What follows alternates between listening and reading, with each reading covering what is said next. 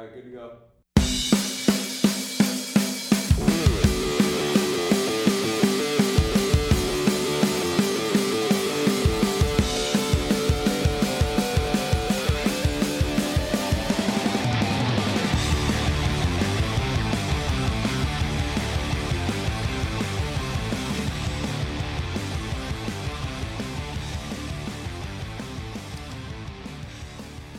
How's it going, everybody? Welcome to the Third Line Plug Senscast. I'm your host, Taylor Gibson. Joining me, as always, from the tropical metropolis of Calgary, Alberta, my co-host, Tim Jency. Tim, how's it going, sir?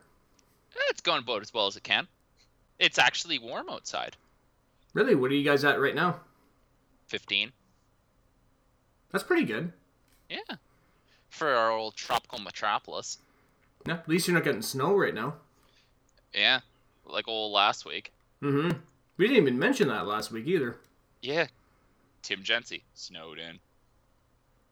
So, Tim, I gotta ask, how was your week? Oh. Actually, the week previous was pretty good. Got a decent amount of stuff done. Did some interesting work. Then last night, Chelsea and I made some homemade minestrone soup. Nice. And normally, like, we put it in the slow cooker and, like, we let it cool, and then heat it up in the morning, that sort of stuff. And we did all that, and we came home from work this evening, and it was covered in a white film and looked pretty mucusy. Oof. So that was going to be dinner, so we got home around 5, and it was a mad scramble to dispose of it and get new dinner before the podcast. So what you're saying is over the balcony? No, we dumped it into 2 garbage bags, and let's say it was still, we let it cool a bit so we didn't hurt ourselves while transporting it. Yeah. And I carried the bag out, and it was still vaguely warm. That's not too bad. And it smelled bad. It had the consistency of vomit with like this awful white and green film. Tim, are you talking about the rainbow soup? It's nowhere near the rainbow soup in intensity, but it's way more than the rainbow soup in volume.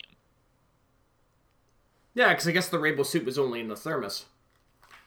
Yeah, well, this was 2/3 of a slow cooker. Ooh, wow, that's a lot of stuff. Yeah. It was frustrating because I was looking forward to some good minestrone, and then it just spoiled, and like it's never spoiled like this before, and like the temperature in the kitchen wasn't any different. We heated it up, we stirred it. Like, I'm not sure what caused it to spoil this time. Yeah, I can't think of anything. Yeah, and I guess I should have noticed at lunch, but it just looked like fat congealing to the top. Yeah. But then when I came home after dinner, I was like, oh geez. So it's like I could sort of understand how we missed the rainbow soup until it got to the breaking point. Mm-hmm. So it's like, back in the day, we didn't understand how we got rainbow soup. Now, I understand how we got rainbow soup. Yep. I think we told the story about that, didn't we? Yeah, I think we told it on Adam's podcast. I think so. I think it was his. It might have been ours. I don't even remember. I know we told it. Yeah. It might have been his. Yeah, it was a fun story. Well, I mean, about as fun as you can have, about as much fun as you can have with rainbow soup. Yeah, so I guess if we ever get called back onto the show, we've got a follow-up story. Yeah. Well, I mean, that's my week. How's yours? Overall, my week was alright. Not really a whole lot happening, even though I did my usual go to the gym this morning, came home, had a nap, sort of stuff. Every week I do this. Yeah. Except, I woke up today only to find out that the owner of the Seattle Seahawks, Paul Allen, had passed away. Oh, I saw that on the New York Times this morning. Now, I want to give him a shout out because I don't think a lot of people who are Seahawk fans of the last 6-7 years really realize what a big part he was of the Seattle Seahawks, because in the 1990s, they were almost gone. They were halfway to LA. And then Paul Allen came in and bought the team. Why is it always freaking LA, man? I don't know.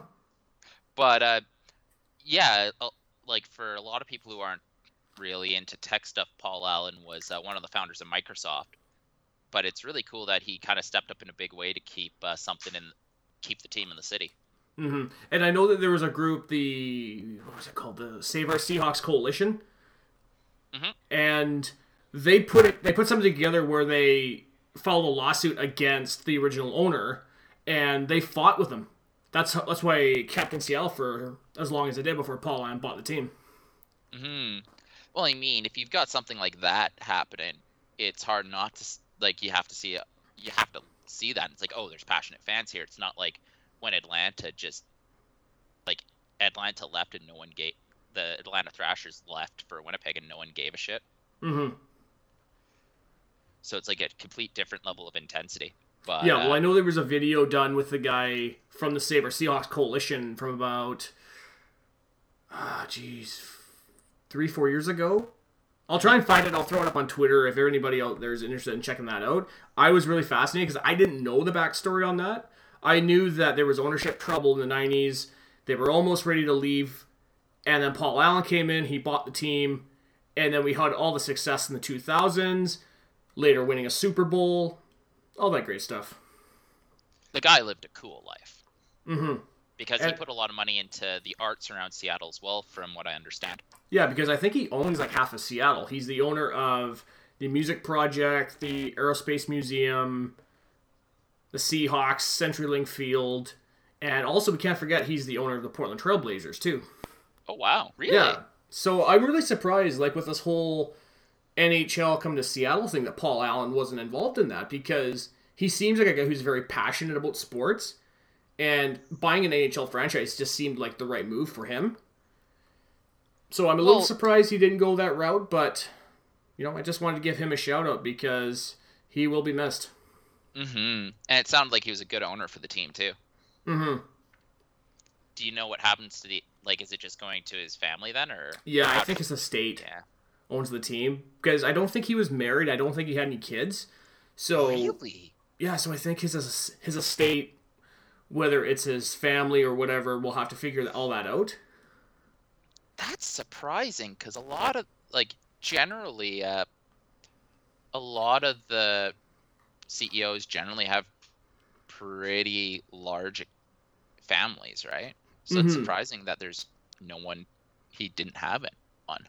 Yeah, and I mean, he seems like a pretty reclusive sort of person, so that kind of makes sense. And I'm trying to think. I think there's an island right off by Victoria, and he owns like a golf course or something there. Yeah, like he bought this island just off Victoria, and he put like a golf course. He put something there, so he's the owner of that. You have to wonder if he just I wonder if he just gives some of the things to the city. Maybe. Like if he gave the stadium to the city, that'd be a huge boon for the city of Seattle. I don't think that's going to happen, just because they did that with the old Kingdome. Like King County was the owners of that, and the taxpayers had to pay for everything on that stadium, whether it was renovations or anything that happened to that stadium. Even the stadium itself, the taxpayers of King County had to pay for it. And I don't think they had paid that off until like 2010.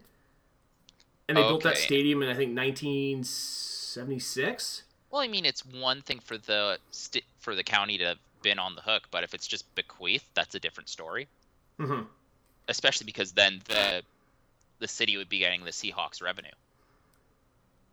Yeah, so like I said, I just wanted to give him a shout out because of how big of a person he was with the Seahawks. As a Seahawks fan, I will be following up on this story, and if anybody wants to know more, I will add the link to that video I was talking about, and I will also talk about it through my own Twitter account. Nice. Yeah. So now that we got all that out of the way, Tim, let's talk about last week's episode. What happened there? It seemed like a good idea. Yeah, and even in brainstorming, I thought it was going to be fun, but I'm not sure we coordinated it that well, and I was running on empty that day. Yeah, same. Yeah, and like maybe the idea wasn't there, maybe the execution wasn't there, but I think we're gonna have to shelve 3LP as War for now. Yeah, because I know I wanted to go with that all season, but even because I did listen to parts of last week's episode, and even I was just sitting there like, oh man, this was a bad idea. Yeah. Like, the idea was cool. The idea was cool because I am an Attitude Era kid, but the execution was kind of weak. Yeah. I don't know. It might come back. We might see Nature Boy. Who knows? I know. But we are going to save that for some special occasions, though, Tim. Mm-hmm. Because we are back into our second season, and it's episode 30. The Andrew Hammond episode. This is a really big deal. Not because Andrew Hammond is the player we're going to name this episode off, but last week's episode has 80 listens. Really? Well, here's the thing. So, you obviously saw my tweet I put out there last night? Uh-huh. Yeah, so I put out a tweet last night saying that I was just checking the stats from last week's episode, and it was at 30 listens. Yeah. I checked it last night. It was at 80. I wonder what the hell happened. I looked at that, and I was like, what? Yeah, like 50 What happened? Night? Yeah. I'm hoping it's not bots. I hope not, too, because, man, that's huge for us. Yeah. Well, we have 3 episodes in a row around that number, too. Yeah, because I think we have 3 episodes over 100 right now. Mm-hmm. I'm going to have to say that I'm going to be optimistic. And people want to hear what we have to say. I know, especially after last week's episode, too. Yeah. Well, we're going to just have to make a good one today. Yep. It's going good so far, so I can't complain. Mm-hmm. But you know what can make this episode better, Tim? A little thing. Yep. Segueing into this little segment I like to call Top of the Hour. Funny that we were actually talking about Paul Allen and the Seattle NHL team, because that's what we're going to start talking about off with. So the ownership group of the proposed Seattle expansion NHL franchise unveiled plans for a $70 million training facility in the northern part of Seattle. NHL Seattle CEO Todd Lewicki announced the plans, which included 3 full-size rinks and office space that will serve as the headquarters of the proposed franchise. This facility will be located near Northgate Mall, which is also being redeveloped. Is Northgate the one with the giant Nordstroms? Used to be. I think Nordstrom's... Did Nordstrom shut? I don't know if Nordstrom shut down. That's the one that's like right on the I-5 before the I-5 becomes freaking massive, right? I think so. Yeah. If anybody from Seattle is listening to this, please shoot us an email or shoot us a tweet and correct us. Yeah, you could definitely tell we're West Coast kids. Plus, go Seahawks. Yeah. If they're building out into a mall, that's actually a really cool idea. Mm-hmm. Because you could have easily rented out ice space for when the team's not using the practice facilities. Yeah, and you can also put a team store too, right? Yeah, there's a lot of good things you could use. Yeah, and you could do the team store for both the NHL team and the Thunderbirds. Yeah, you could do it for just about any teams. Well, I guess the Mariners and Seahawks sort of have their own team stores in Seattle, but I don't know. I don't even think the Thunderbirds would have a team store there though, because they're out in Kent. Right, but yeah, you can do a lot with that space. Yeah. I think that's a great move by the prospective team. Absolutely, I can't wait to see how this goes for them, man. Mm-hmm. Yeah, I hope it looks nice. Absolutely. Let's go into our next story. Sportsnet analyst Elliot Friedman reported that an independent arbitrator has reduced Nashville Predators forward Austin Watson 27-game suspension to 18. Watson was arrested and later suspended by the NHL for an alleged domestic abuse incident. This is disgusting. I really cannot believe that they reduced this. Given all the problems in the NFL, NBA, you look at all these pro sports leagues, right? And they go, well, look at these athletes. They get paid hundreds of millions of dollars. They hit their girlfriends. They hit their spouses. I mean, you look at what happened to Ray Rice a couple of years ago. He lost his career. He lost his career over that. Well, to be fair, he beat the shit out of her. Like, that was Slava Voinov tier. Yeah, even the Slava Voinov thing, right? And he got deported. Yeah, as he should. Yeah. But yeah, like this whole Watson, like I don't understand why they commuted it. Like, sure, she came, like, and the weirdest thing happened today too, where the girlfriend came out and basically, like, she came out and she basically said it was my fault because I was drunk. I'm like, that's not a normal thing for someone to come out and say. No. Yeah, I'm like, this whole situation is greasy. Oh, super greasy. Yeah, I'm not a fan of what the NHL did. Because it's No. like you have an obvious case where the abuse happened and you're not doing anything about it. Come on. Yeah. Did you get a chance to listen to what Doug McLean said on Sportsnet about it? No. Yeah, he was flat out disgusted about what happened. Now, I was going to add it in here, but unfortunately I don't have the clip. So, sorry about that, guys. The dogs are unhappy as well. Oh, I know, the dogs are just unhappy about the reduction, too. Mm-hmm. On to less unfun news. Yep. Boston Bruins owners Jeremy Jacobs made a rare public appearance on Sports Talk Radio 98.5, the Sports Hub, where he revealed that Houston, Texas is the next city that the NHL is looking to put an NHL franchise in. This news broke after all the news this past week regarding Seattle's attempt at getting an NHL franchise. This doesn't surprise me, because, and we talked about the story last year about the new owner of the Houston Rockets, and he wanted to get an NHL franchise. Mm-hmm. But it's funny at the same time because Houston's another one of those cities where you always hear grumblings about it being unable to keep its sports teams. Mm-hmm. Like, back to the Oilers of the NFL. Yeah, and even the Rockets. Mm-hmm. So, like, I get it. Although I wonder if they'll expand in the near future, because they're going to get to 32, which is a very nice number for the way the playoff system's set up. Because then you'd have 4 8-team divisions going into a 50% top cut. That works quite nicely for the table format. Mm-hmm. And I guess the other thing is it's not as big of an issue as with the NFL, where most of the teams never play each other.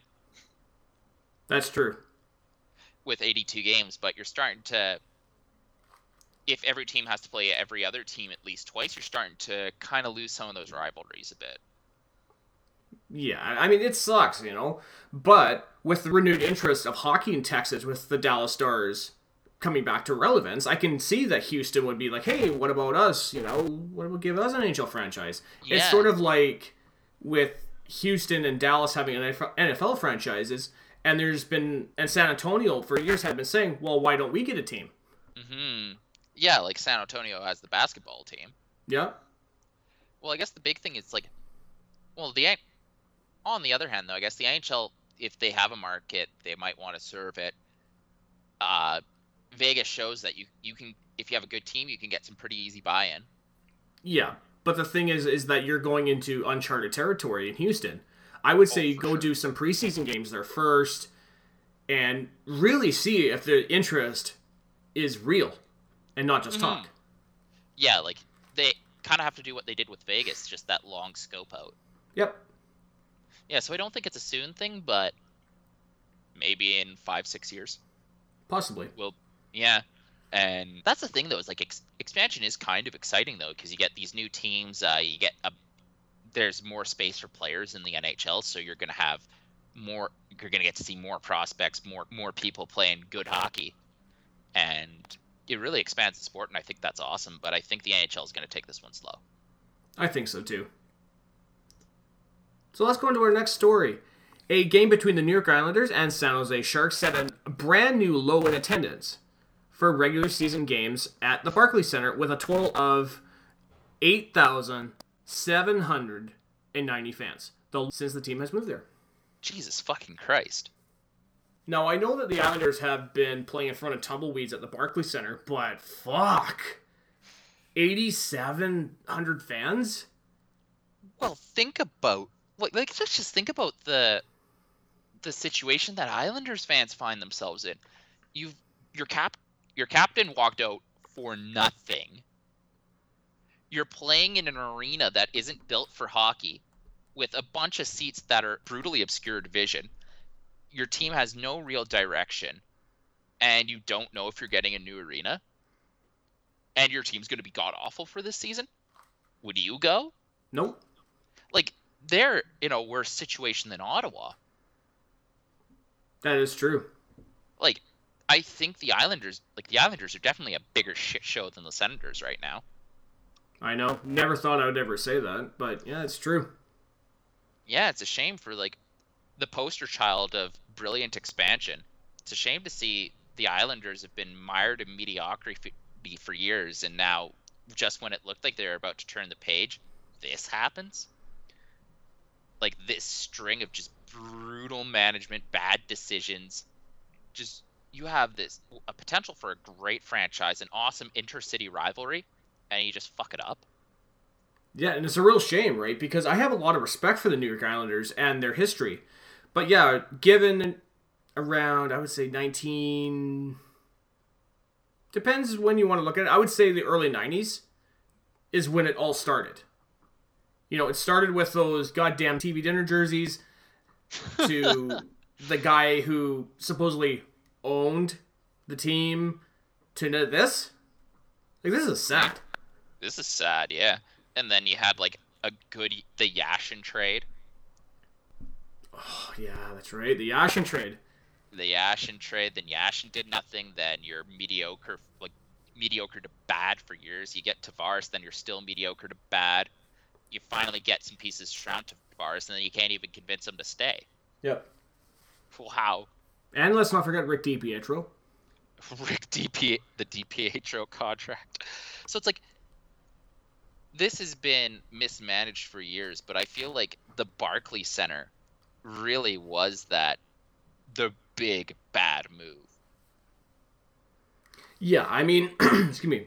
It seemed like a move that was good on paper, but when you're going into an arena that's not designed for hockey, you're only asking for trouble at this point. Yeah. And then what's funny is you've got two god-awful teams under one roof.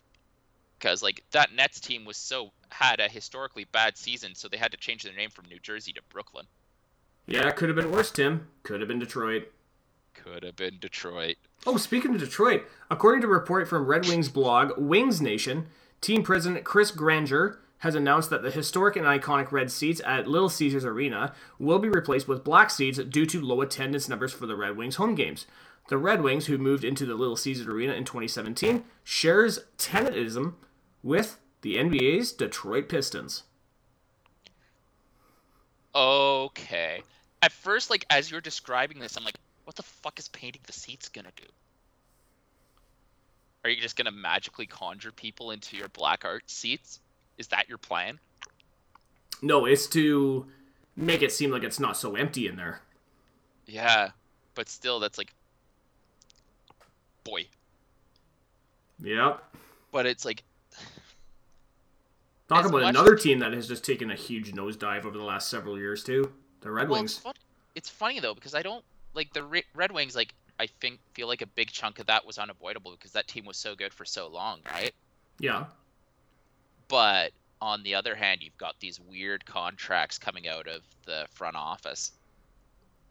Yeah, and I often wonder where the Red Wings would be today if Kent Holland had stepped down as GM and let Steve Yzerman do it about 10 years ago, right? Because you look how Stevie Y has transformed the Tampa Bay Lightning from a last-place team to a goddamn cup contender right now.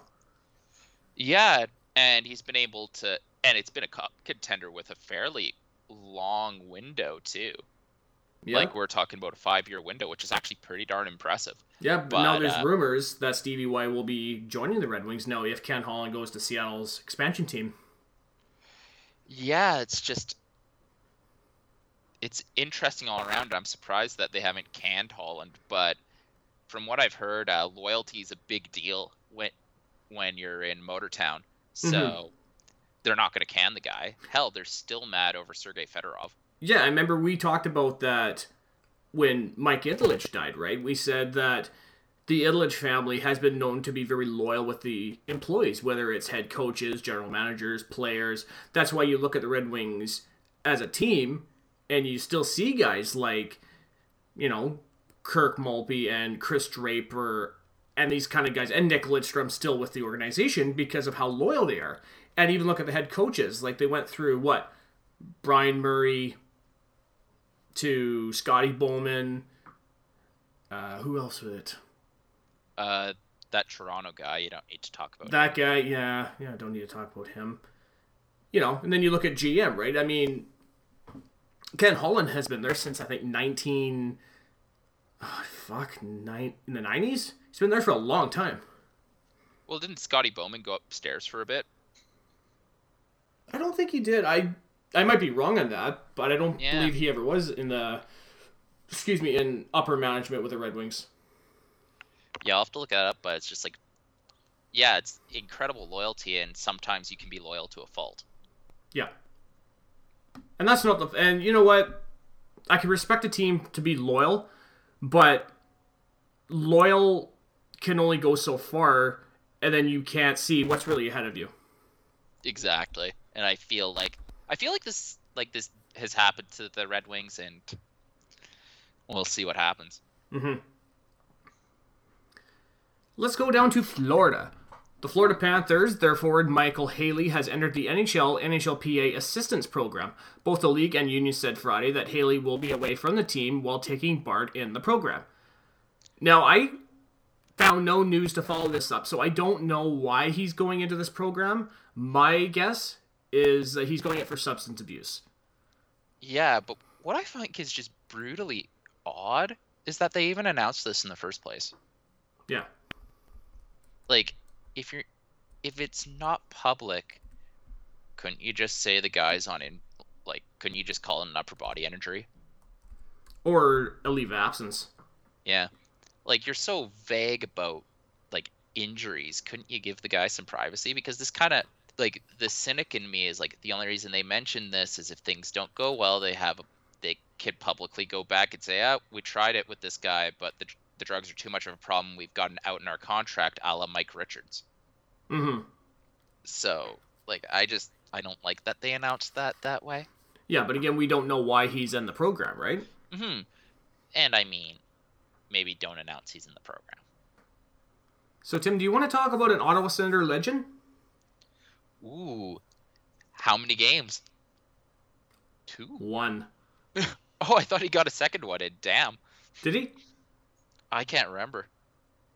Well, regardless, former Ottawa Senator legend Nick Shore has signed a 1-year contract with the KHL's Magnitogorsk Maltarug. I bet you anything I really badly butchered that. Shore, who didn't receive a qualifying offer from Calgary this summer, was traded twice last season, from Los Angeles to Ottawa, and later to Calgary. I don't get it. Nick Shore's I don't get how Nick Shore didn't get a contract. How 2 years Victor Stahlberg is out of the NHL. I just don't get it. They were very well. I think Stahlberg wanted out. That was different. Okay. Well, because he was getting to that point because he was in his 30s and he said, "You know what? I only got so many years left, and I want to play at home." Okay, that's different. But these guys are good at what they do. Mm-hmm. I'm surprised Nick Shore is a mobile defensive specialist, which is the type of defensive specialist you need in the modern AHL. I'm surprised he didn't get a contract. Yeah, because I know he received a lot of interest from teams, but maybe the offers that he was given wasn't to his liking. Fair enough. Although I couldn't imagine playing in Russia because I hear that the conditions for KHL players are still very Spartan. Yeah, because I know that even Jaromir Jagr had said that too, right? He said that the practices are brutal, and the travel is brutal. And the hotels suck. Mm-hmm. Yeah. Well, yeah, a plane went down, for God's sakes. That never happens. No, it's really sad. Yeah. So, I don't know. I'm honestly surprised that he would take I don't know. It's not my place to say, really. Yeah, maybe he's just doing this for 1 year, and then he becomes a free agent, and an NHL team picks him up. That's the only thing I can think of. Right, because he was RFA. Mm-hmm. Right. That makes a lot of sense. Yeah. On to next. Well, Tim, it's time to start talking about some Ottawa news. Now, this next story I'm going to get you to really elaborate on, because I don't really know much about this. And it goes like this. Ottawa Citizens, Kelly Regan, reported that the NCEC handed developers of LeBreton Flats a 48-hour deadline to sign an arena agreement.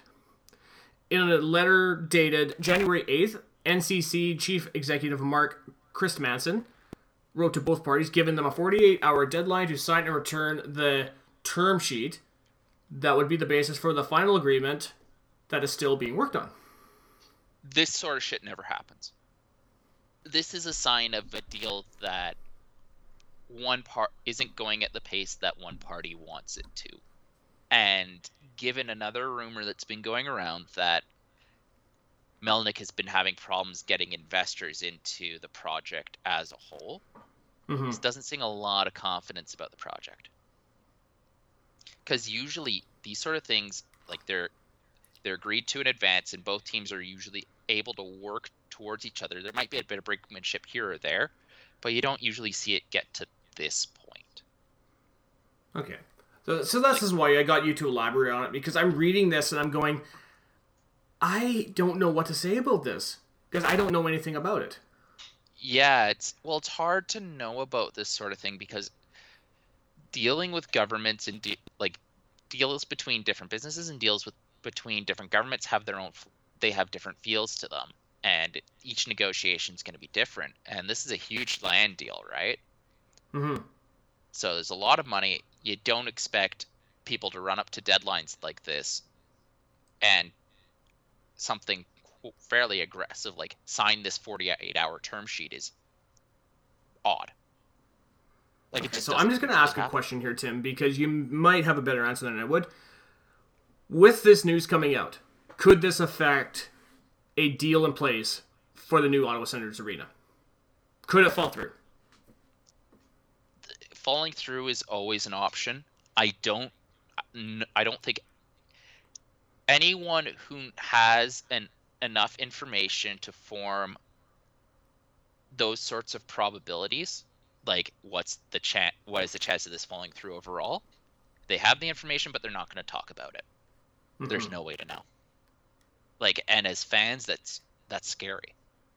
Yeah, exactly. Because if this falls through, then now we're worried, because we don't know what's going to happen next. Well, what happens to that decrepit arena? Yeah, and I mean, if this falls through, could this be the final straw with Melnyk? Could he just be like, okay, you know what? I can't do this anymore. I'm done. Honestly, he can't financially support this team much more. Yeah, although you have to wonder at some point, does Gary Bettman step in? Oh, I would imagine so. Yeah, I mean, he said, even during the alumni game, that he doesn't want Ottawa to move. Because there is no, from the league's point of view, there's no reason for the Senators to move. There's a healthy there's a passionate fan base out there. Yep, one that hates Melnyk, but passionate nonetheless. Yeah, what kind of fan base goes out and buys billboards to chase out the owner? It's ours. Ours. Actually, that's not true. The Islanders did the same thing too, but we were the first one to do it. Okay. But it's the NHL sees that the fans are there. It's just the product isn't. There's a lot of uncertainty, and then this shit show is going on. Yeah, I'd love to be a fly on the wall in those National Capital Commission meetings. That's for sure. Absolutely. So let's finish off top of the hour with a positive story. Yay! A story was published regarding Ottawa Senators forward Ryan Dzingel and two Ottawa Senators fans battling cancer. Siblings Jason and Sophia are cancer patients who are out with their family at a local restaurant when they spotted Dzingel entering the restaurant as they were leaving. Dzingel stopped and had a conversation with them since the encounter, and after Jacob sent out a video thanking Dzingel, they have developed a strong bond. Look, say what you will about the Ottawa Senators, say what you will about some of the players. This is some of the good stuff that not many people talks about. Like what was going on with Matt Duchene, Erik Karlsson, and now Ryan Dzingel. So there are some really good guys on the team. Even Bobby Ryan. Even some of the stuff Bobby Ryan has done off the ice has been really great for the Ottawa Senators. Yeah, the one thing that I've always loved about the Senators is they've been very they've been very good at community outreach. Like, even going back to like Matt Karkner Turris and now Borvietsky with the Capital City Condors. You had Spartacat reads to kids, and different players would go with them. Like, going back at least to the early 2000s, you've got all of this awesome like these big overarching programs, and then you've got the personal initiatives, like the team kind of forming around Jonathan Petra, when a while back they had, like, I think it was some people with cerebral palsy that they were working with. But it really, like, especially with like cancers and stuff, it really does make a difference to have like heroes come in and just talk to the kids. It brings up the spirits, and that helps.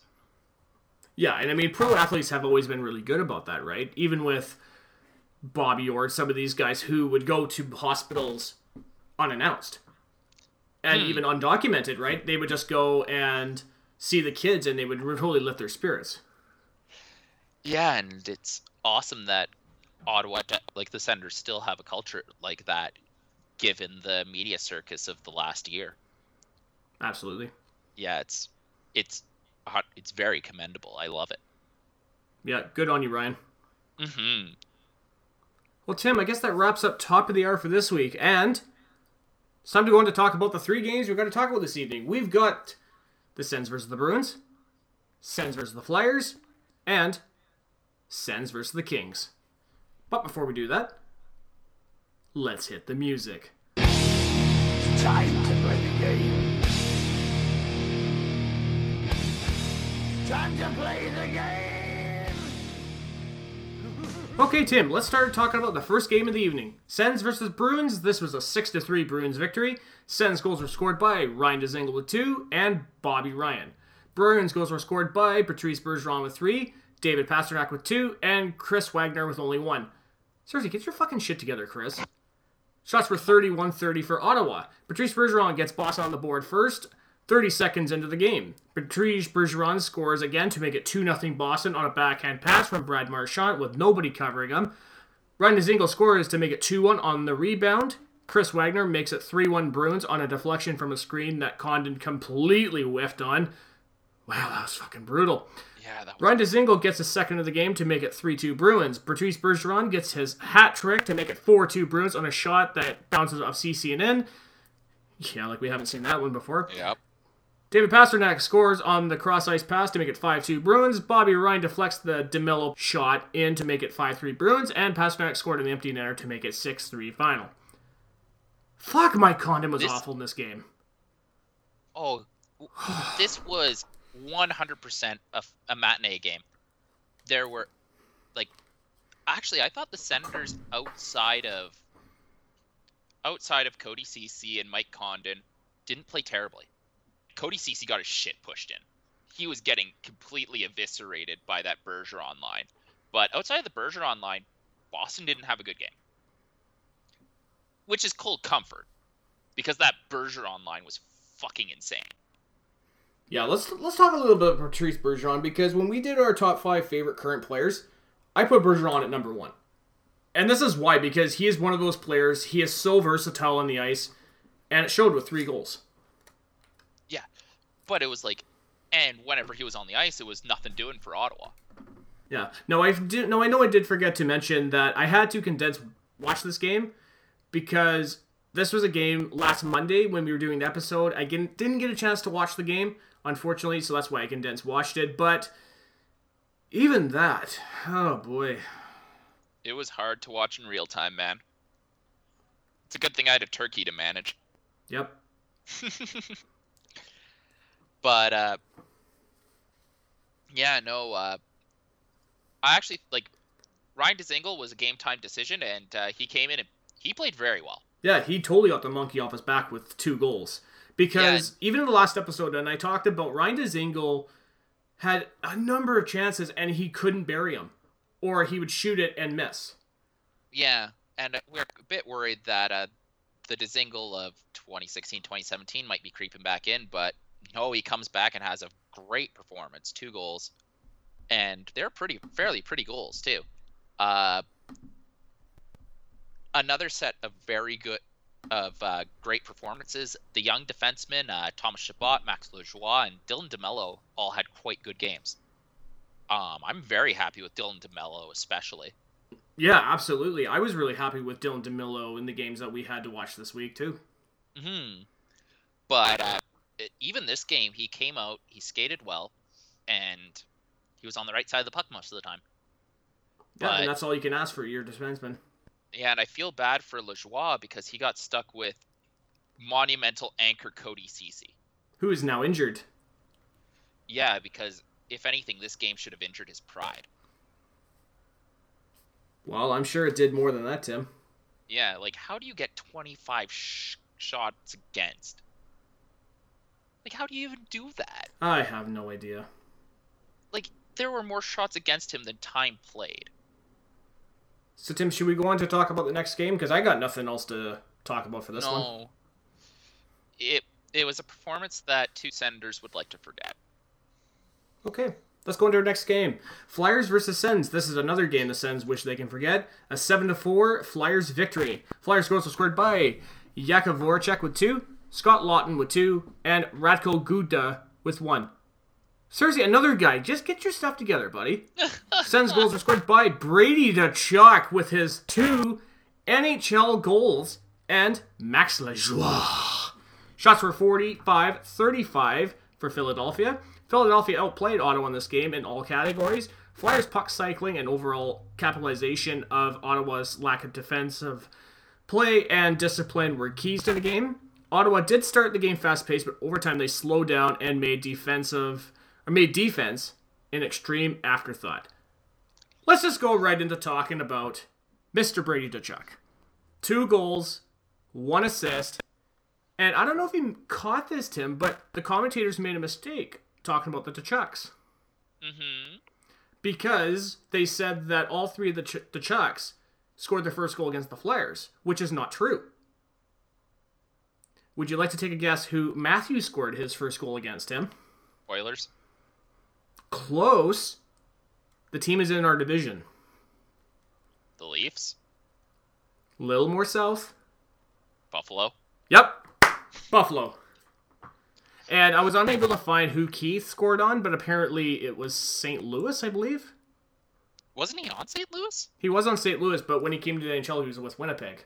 Okay. Yeah, so Brady Tkachuk, I mean, for all the flack that we gave him when he got drafted, he looked good. Like, he looked really good in this game.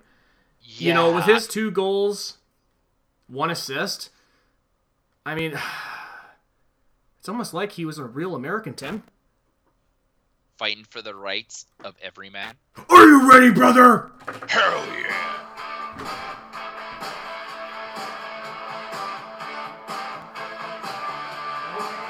Yes! Brady Tkachuk! But God, he's fun to watch. Oh, it's so good. He's just not ridiculous. God, I hope this song becomes a thing. Oh, so good. So good. But yeah, no, he's right in the mix of everything, and that's the sort of player that I think the Sens were hoping to get out of Bobby Ryan. Mm-hmm. But like he's always just causing shit in the net. I know. He's a fun player to watch. He is. And like, to be perfectly fair, he was almost draft eligible the year before. So he does have age on the other players that were drafted around him. But no, he's just a joy to watch because he takes delight in the chaos that he's causing. Mm-hmm. Another player that I just absolutely loved watching this game was I really liked Lajoie. Don't you mean Lajoie? Yeah, 2 power play goals. Like, this guy was also a big factor in this game for me. And I really have been really impressed with this guy since he's joined the team. Well, the thing is he just stepped in and he decided, like, yo, I'm going to be an AHL player now. And then he was. It was awesome. Yeah, and nobody expected that too, right? Because he was expected to be an AHL defenseman. Yeah. And what's kind of interesting, though, is about Lajoie is that you get these flash in the pan performances from rookies all the time, but I think he has. I don't think this is going to be a flash in the pan because the stuff that he's doing is showing like a very solid understanding of the game. Mm-hmm.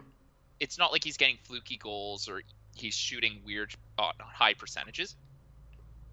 He's getting to these. He has a knack for finding the right place at the right time. Yeah, he's been one of the guys who really have stepped up in the absence of Erik Karlsson too. Mm-hmm.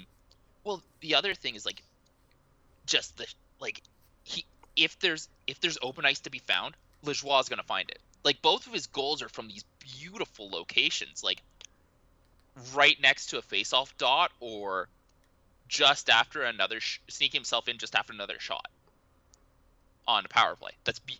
That's just very heads-up play. And I'm very happy with how he's been playing, and he was also rewarded this game. He had the most ice time out of any Ottawa player. That's awesome to hear, man. Yep, 23 minutes. Same with Chabot. Yeah. Can we also talk about another player who I thought looked decent in this game? And that's Bobby Ryan. Now, Bobby Ryan created some decent scoring chances, and he showed emotion this game, which we will talk about in a minute. Mm-hmm. Should we talk about Formenton? Yeah, let's talk about Formenton, because what do you think about that hit on Lindblom? Like, first of all, for those who don't know, Alex Formenton was going to the bench, and he nudged Lindblom from behind. Lindblom went headfirst into the boards. The Flyers cross-checked him to the ice. All hell breaks loose, with Bobby Ryan losing his cool. The hit was questionable. I probably would have given it, at that point in the game, I would have given it a 2 for roughing, just because that's the sort of game the refs were calling up to that point. Yeah, I mean, the refs weren't let anything go in this game. Both teams had been called for 7 penalties each. Yeah, it's funny that the refs weren't letting anything go, but they still lost control of it. Yeah, that scrum, though, that reminded me a lot of the old Philadelphia Flyer Buffalo Sabres scrums that they had in the late 90s with Garth Snow and Matthew Barnaby and Dominic Hasek and those guys. Seriously, go into YouTube, check some of those stuff out. That's really awesome. Well, I mean, we could talk about an Ottawa-Philly brawl of yesteryear as well. Yeah, on my 12th birthday, too. March 5th. Yeah, that was a hell of a fight. Oh, it was a hell of a fight, man. I love it. Yeah, and then... Actually, you know what's funny? And this is one thing I didn't mention in either of the episodes we've had so far. The Ottawa Senators have been doing this a lot lately, where they've been stirring it up during line changes. Where they shove somebody, and the guy shoves them back, and they're starting some shit. Have you noticed this, or is it just me? No, the Senators are chippier this year. I wonder if that's, like, just what Guy's coaching them towards, or, like, was Karlsson actively kind of playing down that sort of stuff? But, yeah, it's definitely a lot chippier hockey. Mm-hmm. Yeah, and then one thing we mentioned is Tkachuk did end up with a Gordie Howe hat trick because he was part of that Broud. And then one thing that's... Well, actually, no, let's backpedal a bit, because technically the Gordie Howe hat trick, you have to be in an actual fight. Okay. The scrum doesn't count. Scrum doesn't count. Oh, it'd be fun if he was. It would be fun if, like, first game Gordie Howe hat trick. That would be memorable. Actually, you know what would be really memorable? If somebody took the clip of that scrum and put the UFC theme over that. Yeah. Or, like... Come on, Internet, make that a thing. We could make it ourselves. Yes, we could. Yeah. 2 for Yeah, we said that 2 for... One thing I want to talk about this game is the crowd. They may not have been numerous, but they were in it. Yeah, and that's what happens when you get into scrums on the ice, right? Is that the fans really get into it. Yeah, and, like, there was only 13,000 people in attendance. But they were loud, and they were dialed in, because, sure, Ottawa was losing a lot last season, but it wasn't fun losing like this game was. Mm-hmm. Where it was like, the young kids are firing lasers into the net, crashing and bashing, and Ottawa didn't actually even look that bad when it all fell apart in the third. Yeah, actually, that's what the Sens call-ups, too, said, because they were up in the press box for that. Mm-hmm. Like, this was a good, like, this game was fun to watch, and I don't think I've had fun watching a Sens game in a while. Yeah, it's been a while, man.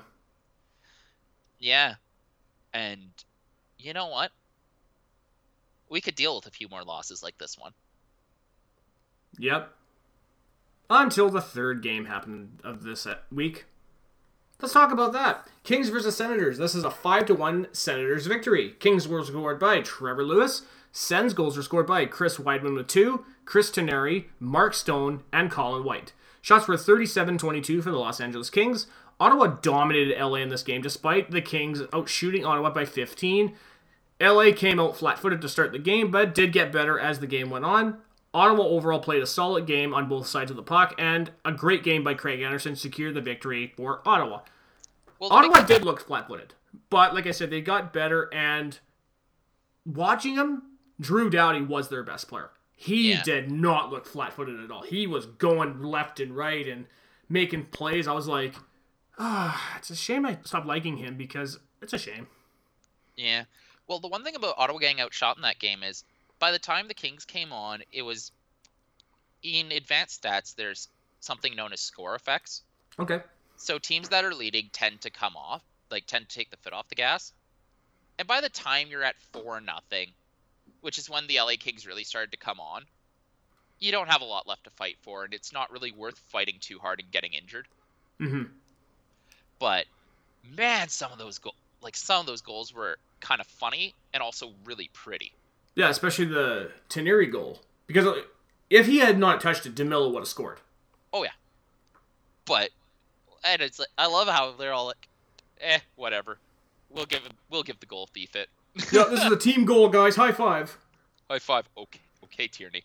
But Weidman scores his first goal since before the hamstring injury. You know what? I have it in my notes. Chris Weidman with 2 goals after missing most of last season with a hamstring injury. I was so happy to see he scored twice in this game because he has been one of my favorite and unsung players on the team. Well, he played so well the other day. He was always on the right side of the puck, making good plays. It's just a shame that he played the least out of everyone.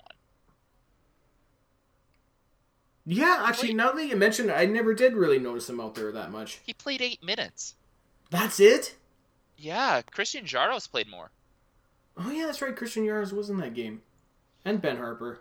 Ben Harper had that one hit and he ended up falling over anyway. Yeah. Ben Harper played 23 minutes. Really? I didn't even notice him out there. Yeah, he played more minutes than Shabbat. He led the Senators in ice time. Why? I don't know, because, well, I guess what happened is Guy Boucher wanted to play a shutdown line, so he played Borowiecki and Harper. Meh. Yeah. And it was bad. Don't do that. Now, I said it off the top that Craig Anderson had a great game. And he did. 36 saves. He looked solid. And this was a really good bounce back for him. But on the other side of that, he only faced a handful of good shots. The Senators did a great job of forcing the LA Kings to take shit shots from the outside. True, but 36 saves is still 36 saves. 36 saves is still 36 saves, but if you're making 20 junky saves, meh. It's still impressive, but it's your defense actually did something. Your defense did quite a bit for you. I'd say this is one of the first games that Craig Anderson had defense support. It also didn't help that the LA Kings were not exactly keyed into this game. Let's call it that. No, because they looked stifled against Ottawa's defense. They looked like they didn't wake up. And god damn was their power play awful. And the Senators gave them a lot of chances. They did. Yeah, and I think that's gonna be an overarching theme for this team, is it's a young, undisciplined team. So they're gonna need to get their emotions under control a bit. Yeah, so you're talking like a Dave Cameron Team 2.0? Kinda. But with more penalties and not bench minors. Ugh. Because it's a lot of hooking and a lot of holding. At least it's not dumb, unsportsmanlike stuff. That's true.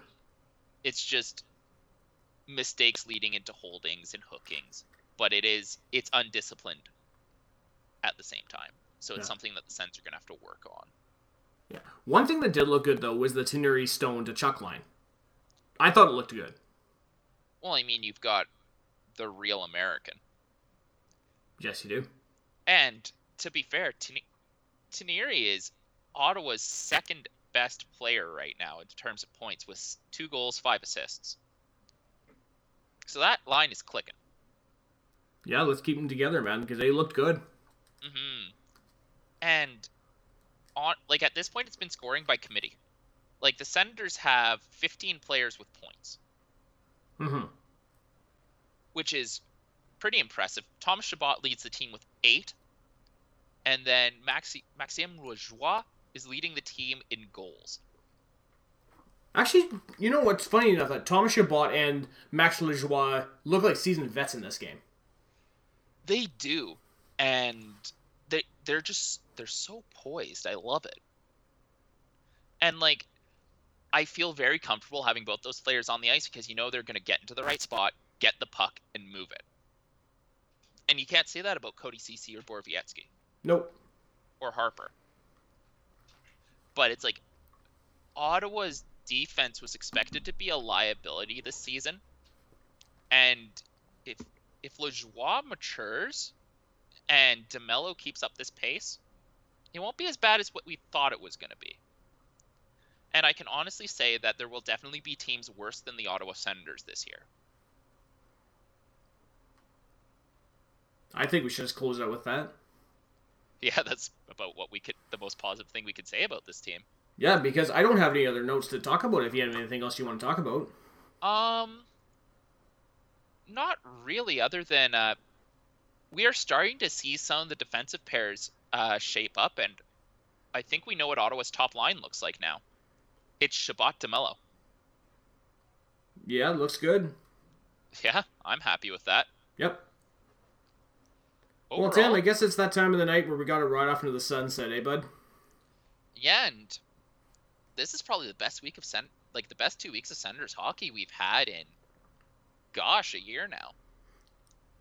Well, just a quick reminder for next week. Ottawa currently is leading Dallas 4-1. Oh, baby. And you know what?